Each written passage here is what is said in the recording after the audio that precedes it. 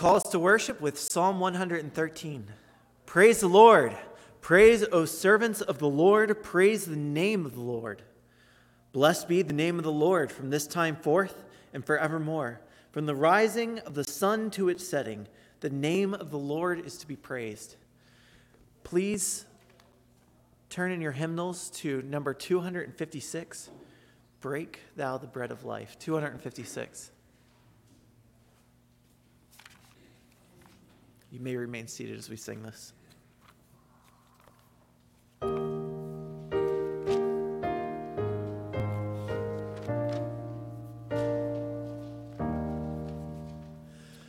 Break thou the bread of life, dear Lord, to me, as thou didst break the loaves beside the sea. Throughout the sacred page, I seek thee, Lord. My spirit pants for thee, O living word. Break thou the truth, dear Lord, to me, as thou didst bless the bread, my Galilee. Then shall all bondage cease, all fetters fall, and I shall find my peace, my all in all. Thou art the bread of life, O Lord, to me. Thy holy word, the truth that saveth me. Give me to eat and live with thee above. Teach me to love thy truth, for thou art love. Oh, send thy Spirit, Lord, now unto me, that he may touch mine eyes and make me see. Show me the truth concealed within thy word, and in thy book revealed I see the Lord.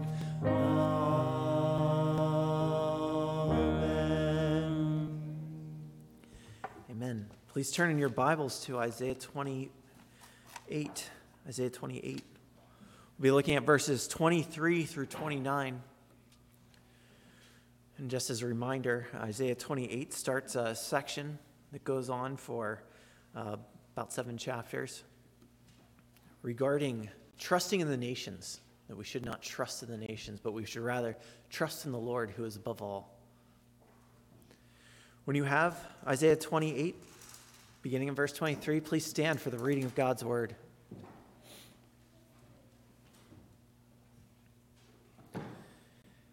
Give ear and hear my voice. Give attention and hear my speech.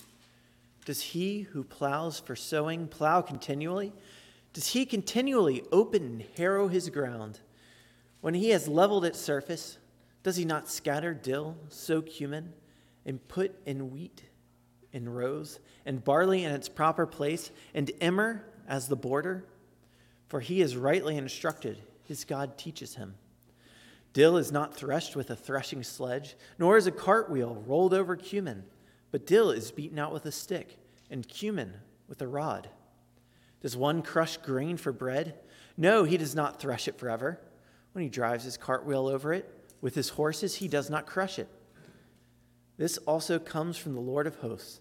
He is wonderful in counsel and excellent in wisdom. You may be seated. Dear Heavenly Father, We thank you for your truth that is in your book revealed. Dear Heavenly Father, I pray that as we look at this passage, we would understand your truth all the more deeply, that it would draw us into a greater appreciation of you and of your Son and of the salvation that he has provided, and that our hearts would be subdued in such a way that we are full of joy and love, and that our place in your kingdom would be one that fills us with a great peace. In Jesus' name, amen. Well, a common question that people ask is the question whether or not faith and science can coexist. Can faith coexist with science? Maybe you've seen different talks where people address this.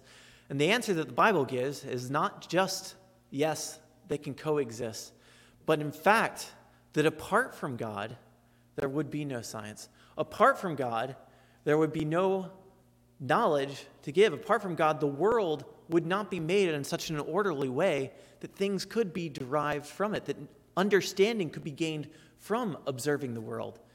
It appears to many that these two things are contradictory because one seems to involve seeing without your physical eyes, and the other involves seeing with your physical eyes the things that are in front of you.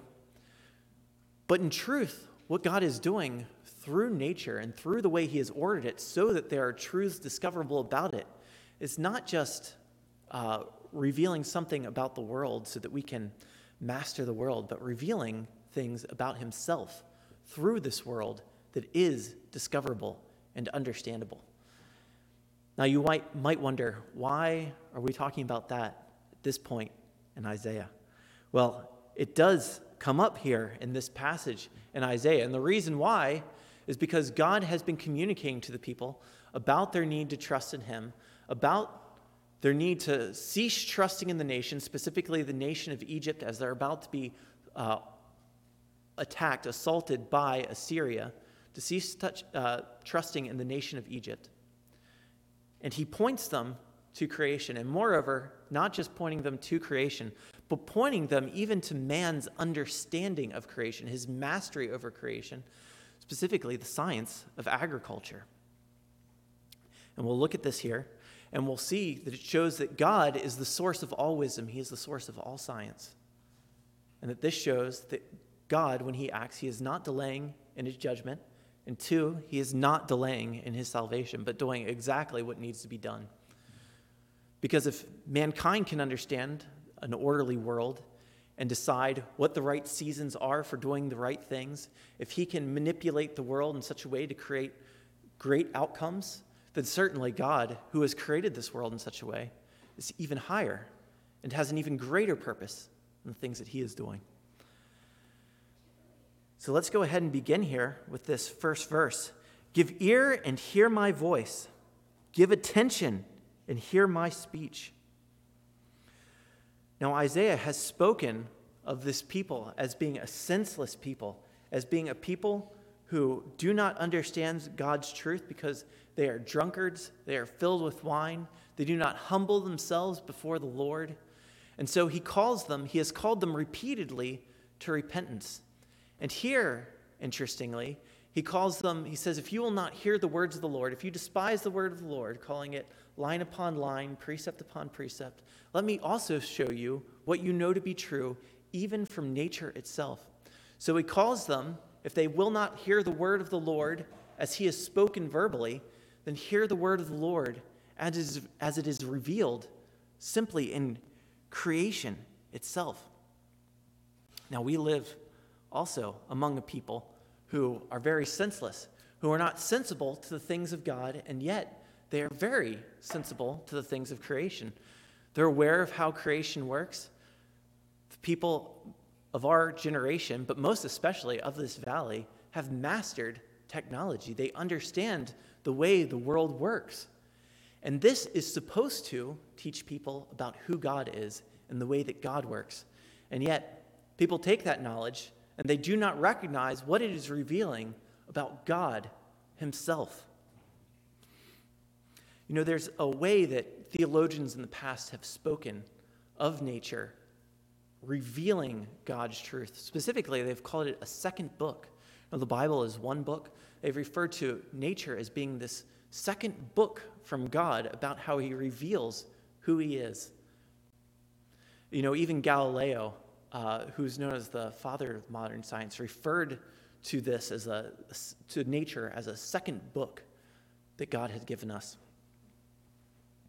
And God has indeed given us much in creation. And this is something that's, I'd say, probably one of the biggest changes or biggest advancements in my understanding of God and his word throughout the past few years, 3 or so years, has been in appreciating more and more what he is communicating, not merely through his written word, but also through nature itself. Now, there are many times that this comes up in Scripture where he says that this law, for example, was not written for the ox, but rather for man, right? So God reveals things about nature to teach man things about God. It is frequently the case that God speaks. And, for example, Psalm 19, Romans 1, he repeatedly talks about how he is showing people who he is through creation. And that's what he speaks of here in this passage, that he has spoken to us through creation, but not only through creation itself, but through man's understanding of creation. Not just creation itself revealing things, but as man discovers creation more and more, God revealing who he is through man's advancement in understanding creation itself. Verse 24 says, "Does he who plows for sowing plow continually? Does he continually open and harrow his ground? When he has leveled its surface, does he not scatter dill, sow cumin, and put in wheat, in rows, and barley in its proper place, and emmer at its border?" So here you have a description of a farmer. A farmer plows, but he does not plow continually. He plows to a particular end in order so that he might sow things. In addition, he is not just scattering things all around, but rather he recognizes where each thing goes. He puts wheat in rows. He puts barley in its proper place. He puts emmer, another kind of wheat, at the border. There are all sorts of techniques in agriculture that people use, not because this wisdom has come from themselves, but because it has come from God. God is the source of that wisdom. God has designed the world in such a way that is orderly, that it responds to different kinds of manipulations, and he has set it up in such a way that mankind himself can see these things. Now, I believe the reason that Isaiah is pointing this out, this particular point, is because in the previous section, if you recall, he talks about the fact that God is coming in judgment, and people think that God delays in judgment. People imagine that the fact that they aren't currently being judged for their sins means that God will continue delaying in judgment. Perhaps he is not even present at all. But does the one who plow for sowing plow continually? No. The point here is that God who is plowing, he does not plow continually, but in order to sow. What is going on now does not go on now continually, but to a particular end.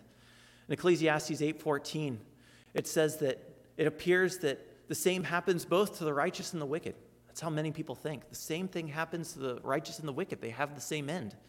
Why bother serving God if it's the case that it's the same thing for every man? Well, it is not the same thing for every man. God is working toward a particular end. Things are not just a matter of chance. What even is chance? If you've never thought about this, what chance would be if it were a real thing? What kind of a principle would chance be? If you're a Christian, if you believe that God has created the world, that would be a second creative power influencing the world, deciding what happens and what doesn't happen. But God himself, who created the world, has decided how things will operate. Everything operates according to his design. There's nothing that operates in some other design. Now people say, well, couldn't God have created something like chance if he wanted to? Well, what would that mean? That he created something that operates in a way independent of how he designed it? What does that even mean? Proverbs 16:33 says, "The lot is cast in the lap, but its every decision is from the Lord. Even the roll of dice is from the Lord. There is no chance. God is working in the world. He is working to a particular end. And so where it appears he delays in judgment or he delays in salvation, he does not. But he is working towards a particular end. He is not plowing continually. And it speaks of the farmer in verse 26 and says, "For he is rightly instructed. His God teaches him." God has taught the farmer. Now, that's not how you usually think of it. You usually think of the farmer having taught himself, or other farmers as having discovered things and therefore having taught farmers in subsequent generations. Yet the Bible says that God has taught the farmer. Now, how can that be? How can that be? Well, as I've said, God has created the world in such a way that it might be understood. One, that it's understandable, and two, that it might be understood. He created the world and told Adam to subdue the earth. He gave mankind this command to master and understand this creation that we have been placed over. And why has he given us that command? Not merely so that we would enjoy this earth that we are on, but in the process of learning these things from God, as he has set them up so that we might learn them, we would learn more of him and his nature, of his character. That's what this passage speaks of. When he makes this analogy to the farmer, it's not just telling us of farming. It's not just telling us of the science of farming and putting certain things in one area, other things in another area, but rather an illustration is being made to God. If the world has this kind of complexity, if the world has this kind of order to it, and mankind has managed to master it, then how much more is it the case that God, who has set the world up to be understood in this way, have such an order to what he is doing in the world? You know, it's a lot like if you've ever made a scavenger hunt for kids. You know, you don't hide things in such a way that the kids can't find them. You put them in fairly easy places so the kids can find them. This is how God has ordered his world. He has made his world with things that are, in one sense, difficult to discover, yet he has set it up in such a way that mankind will discover. You know, how did they decide that wheat should be put in rows and barley should be put in another place and different techniques should be used in agriculture? Well, it is because God set it up in such a way, not only that it's true, but so that mankind could discover it. And this is true of all the sciences. You think about the wonderful technologies that exist here in this valley, the creation of the internet, all kinds of things. These things are things that God placed in the world in such a way that they might be discovered, that you could use our universe in such a way. And he did that not so that mankind could turn around and consider himself greater than God and say that because we've discovered all these things, that shows that there is no God.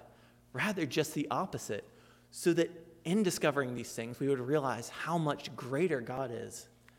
If there is such an understanding that man can have of the world, how much greater is God's wisdom, the one who designed this world to be as it is.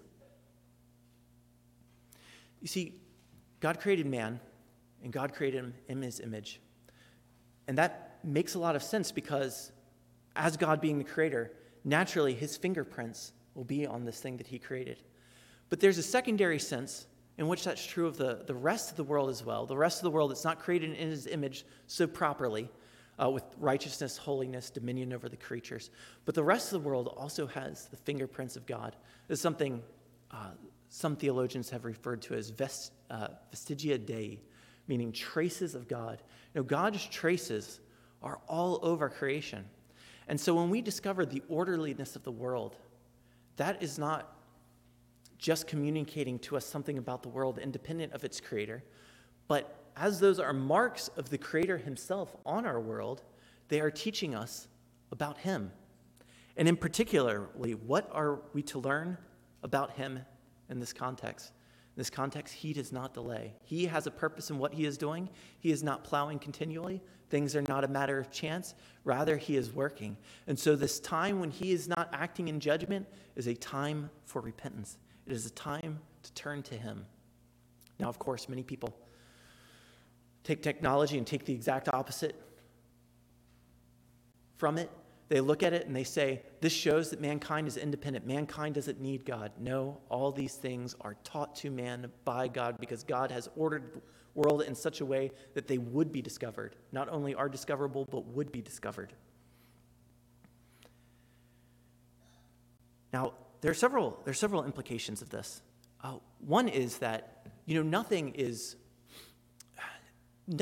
truly creative in the way that God is creative. God has created this whole world. When we are discovering things, that is exactly what we are doing. We are discovering things. We are not actually creating something that didn't exist before. And additionally, when you think of sin, well, what about sin? That's not something that God had created, right? So what are we doing when we're making sin? Well, sin is just taking something good that God has made and perverting it. It is simply a perversion, a destruction of what is good. Another implication to this is how we think of education. A lot of times you think of education, secular education, as being independent of theological education. You can learn secular things over here and then learn religious things over here. But the fact of the matter is that if God is behind all knowledge, if he is the source of all science, the Latin word scientia, where that comes from, I don't know if I'm pronouncing it right. I can't speak Latin. But that word just means knowledge, right? Science and knowledge, wisdom, these are all very similar concepts.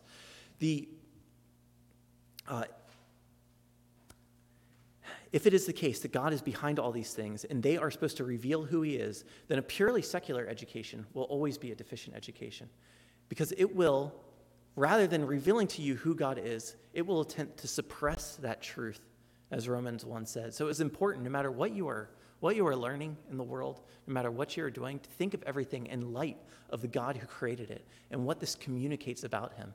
He is communicating to you at all times, not just in this book, although this is the clearest revelation he has given to us, but rather at all times, in all places, because his traces are on all creation. And moreover, this shows the great folly that atheism is. To conclude that there is no God because mankind seems so self-sufficient is to not realize that the knowledge that man has, it has come from God. How could you have this world that is more orderly than its maker, whatever principle it comes from? How could you have, if you have even persons in this world, how could it be that there is not a personal creator of them? How could this arise from nothing or from little? None of that makes sense. Rather, what this passage is saying is it's the opposite. If this is orderly, how much more orderly is God? If there is a purpose to the farmer, how much more does God have a purpose? That whole logic where you're saying, if this is great, then God must be less. That's a great folly. Rather, it shows the opposite. If the world is orderly, how much more orderly is God? Verse 27 says, "Dill is not threshed with a threshing sledge, nor is a cartwheel rolled over cumin, but dill is beaten out with a stick, and cumin with a rod. Does one crush grain for bread? No, he does not thresh it forever. When he drives his cartwheel over it with his horses, he does not crush it." And so here, a different point is being made. Before, we were talking about how God does not delay in his judgment. At least that's my understanding of it. People have come to different conclusions. But given that Isaiah has previously talked about the fact that God is not delaying in judgment, I think it makes sense that the previous section refers to that. But here we have a change, because he now moves on to speaking of threshing. Does the one who thresh continually? No, he threshes to some end, particularly to make bread. God has a purpose in the discipline that man undergoes. God has a purpose in the difficulties and testings and trials that exist in the world. And that is to produce something beautiful out of them, to produce something good out of them. God does not introduce calamity forever, but to a particular purpose, to a particular salvation even.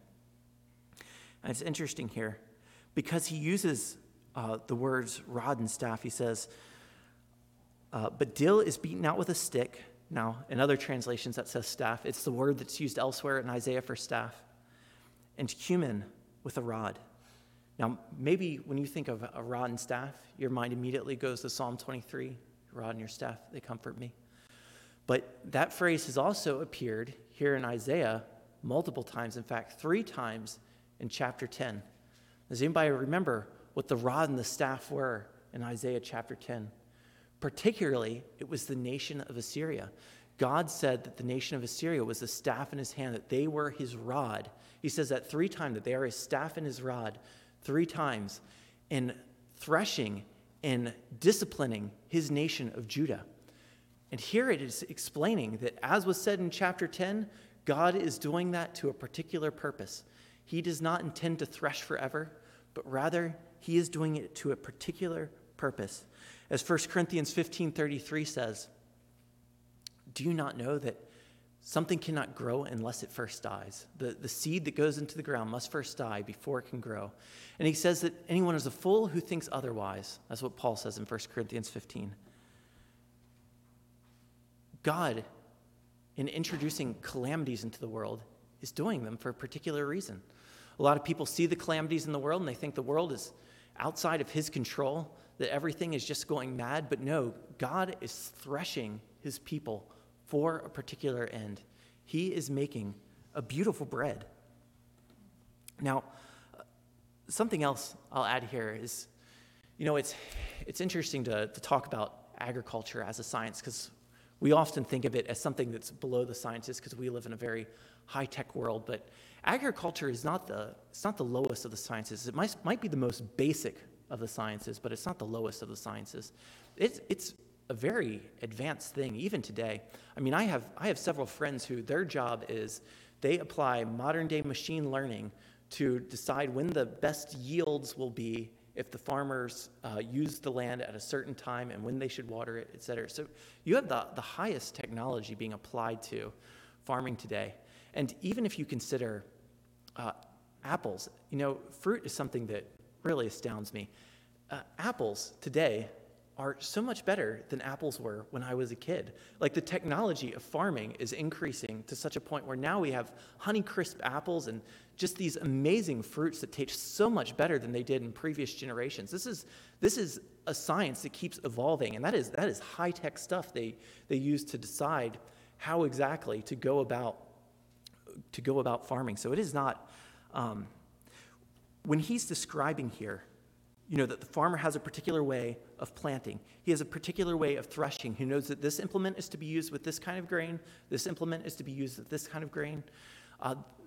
This applies to all the things that we might consider higher sciences. It still applies to agriculture. That is a science that has continued to advance. George Washington famously said that he'd rather be at home on his farm than the emperor of the world, because he enjoyed not just farming as a hobby, but particularly he enjoyed it as a science. He was a great student of agriculture. So this applies to all things. You should have this in mind when you see other things as well, when you see other technologies. It should remind you of God's purpose in the world. If man has certain purposes, if man is able to create beautiful things out of purposeful acts of destruction, out of purposeful acts of threshing and breaking things down and building things up, then how much more is that the case with our almighty Creator? It should give us a great patience. As we deal with trials in our own life, as we see the things that go on in the world, it's very easy to get very frustrated by these things, to feel like God is being slow, that he is not acting, that he is not seeing. But no, he has his purposes. And so we should be patient. It says in verse 29, this also comes from the Lord of hosts. He is wonderful in counsel and excellent in wisdom. So this also comes from the Lord of hosts. So these first several verses, after Isaiah says, give ear, in verses 24 through 26, he talks about how things are sown, how things are plowed and sown. I believe that's referring to God not delaying in judgment. And here, when he's talking about not threshing forever, and we see the connection to Isaiah 10 and the rod and the staff there, God is not destroying forever either. He is not disciplining forever, but rather he is working toward a salvation. He does not delay in judgment. He also does not delay in salvation. He is accomplishing something great. And this also comes from the Lord. Just as verse 26 said, for he has rightly instructed, his God teaches them. Once again, even the fact that certain grain should be crushed or beaten with different instruments, it is the case that this also comes from the Lord, who is excellent in wisdom. God is above all things. He has his purposes in all things. You can read his providence. You can read what he is doing in the world and know that he is doing it for a purpose. Consider the pandemic. That was not some purposeless act of chance. Rather, that was a purposeful act of God. He is doing something for his people. In particular, I think it's very reasonable to look at how he has in Scripture oftentimes stopped his worship when he was not pleased with his worship, and what happened during the pandemic. God shut down his own worship. And many of the churches that were only there because it was something cultural, or they were just continuing on, going through the motions, many of those churches have not restarted. You'd be surprised how many churches have not restarted since the pandemic. God is accomplishing his purposes, and all these acts that look like they're purposeless acts of destruction, no, they are purposeful acts of threshing. God is at work in all of them. And how much more is this true in Jesus Christ? You know, when Jesus Christ came and his disciples could not understand why he was beaten, why he was crucified, and then they learned, no, God has a purposeful act even in that. And moreover, Jesus Christ is the very wisdom of God. And that is not just something we find out much later in the New Testament. Rather, it's something that even Isaiah continues with. You know, if you just look over at Isaiah chapter 30, verse 20, you know, after he's talking about the farmer being taught of the Lord, you know, and this importance of being taught of the Lord, this is a topic that comes up a lot in Isaiah. Isaiah 30, verse 20 says, "And though the Lord give you the bread of adversity and the water of affliction, yet your teacher will not hide himself anymore, but your eyes shall see your teacher." You know, the Bible says that God is invisible. He cannot be seen. So what is this talking about? That we would see our teacher, capital T, speaking of God. This is speaking of the incarnation. This is speaking of Jesus Christ revealing to us who God is, becoming man and dwelling among us. We will see our teacher. He is the one who teaches us. Yes, God teaches the farmer. Jesus teaches. In Isaiah chapter 50, verse 4, it says, "The Lord has given me," this is the Messiah speaking. This is Isaiah speaking in a way that is fulfilled ultimately by the Messiah. I'll show that in a minute.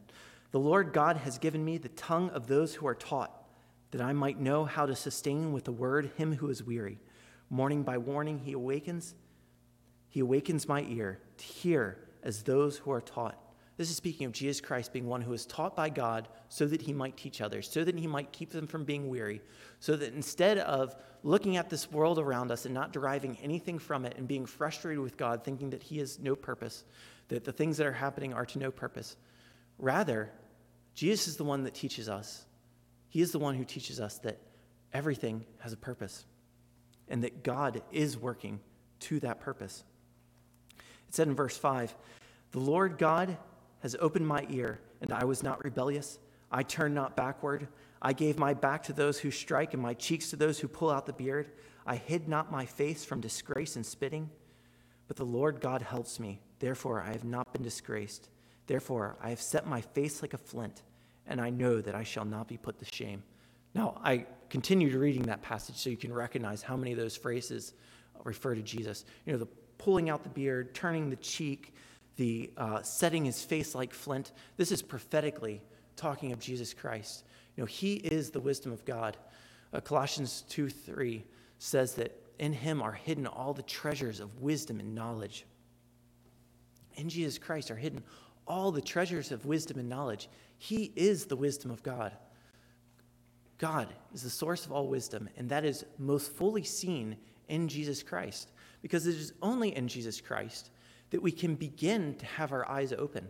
You know, these truths that technology, the creation, the way God has made it orderly, shows us who God is. People don't recognize that. People continue to suppress that truth, just like Romans 1 says, until their eyes are opened by hearing the message of Jesus Christ.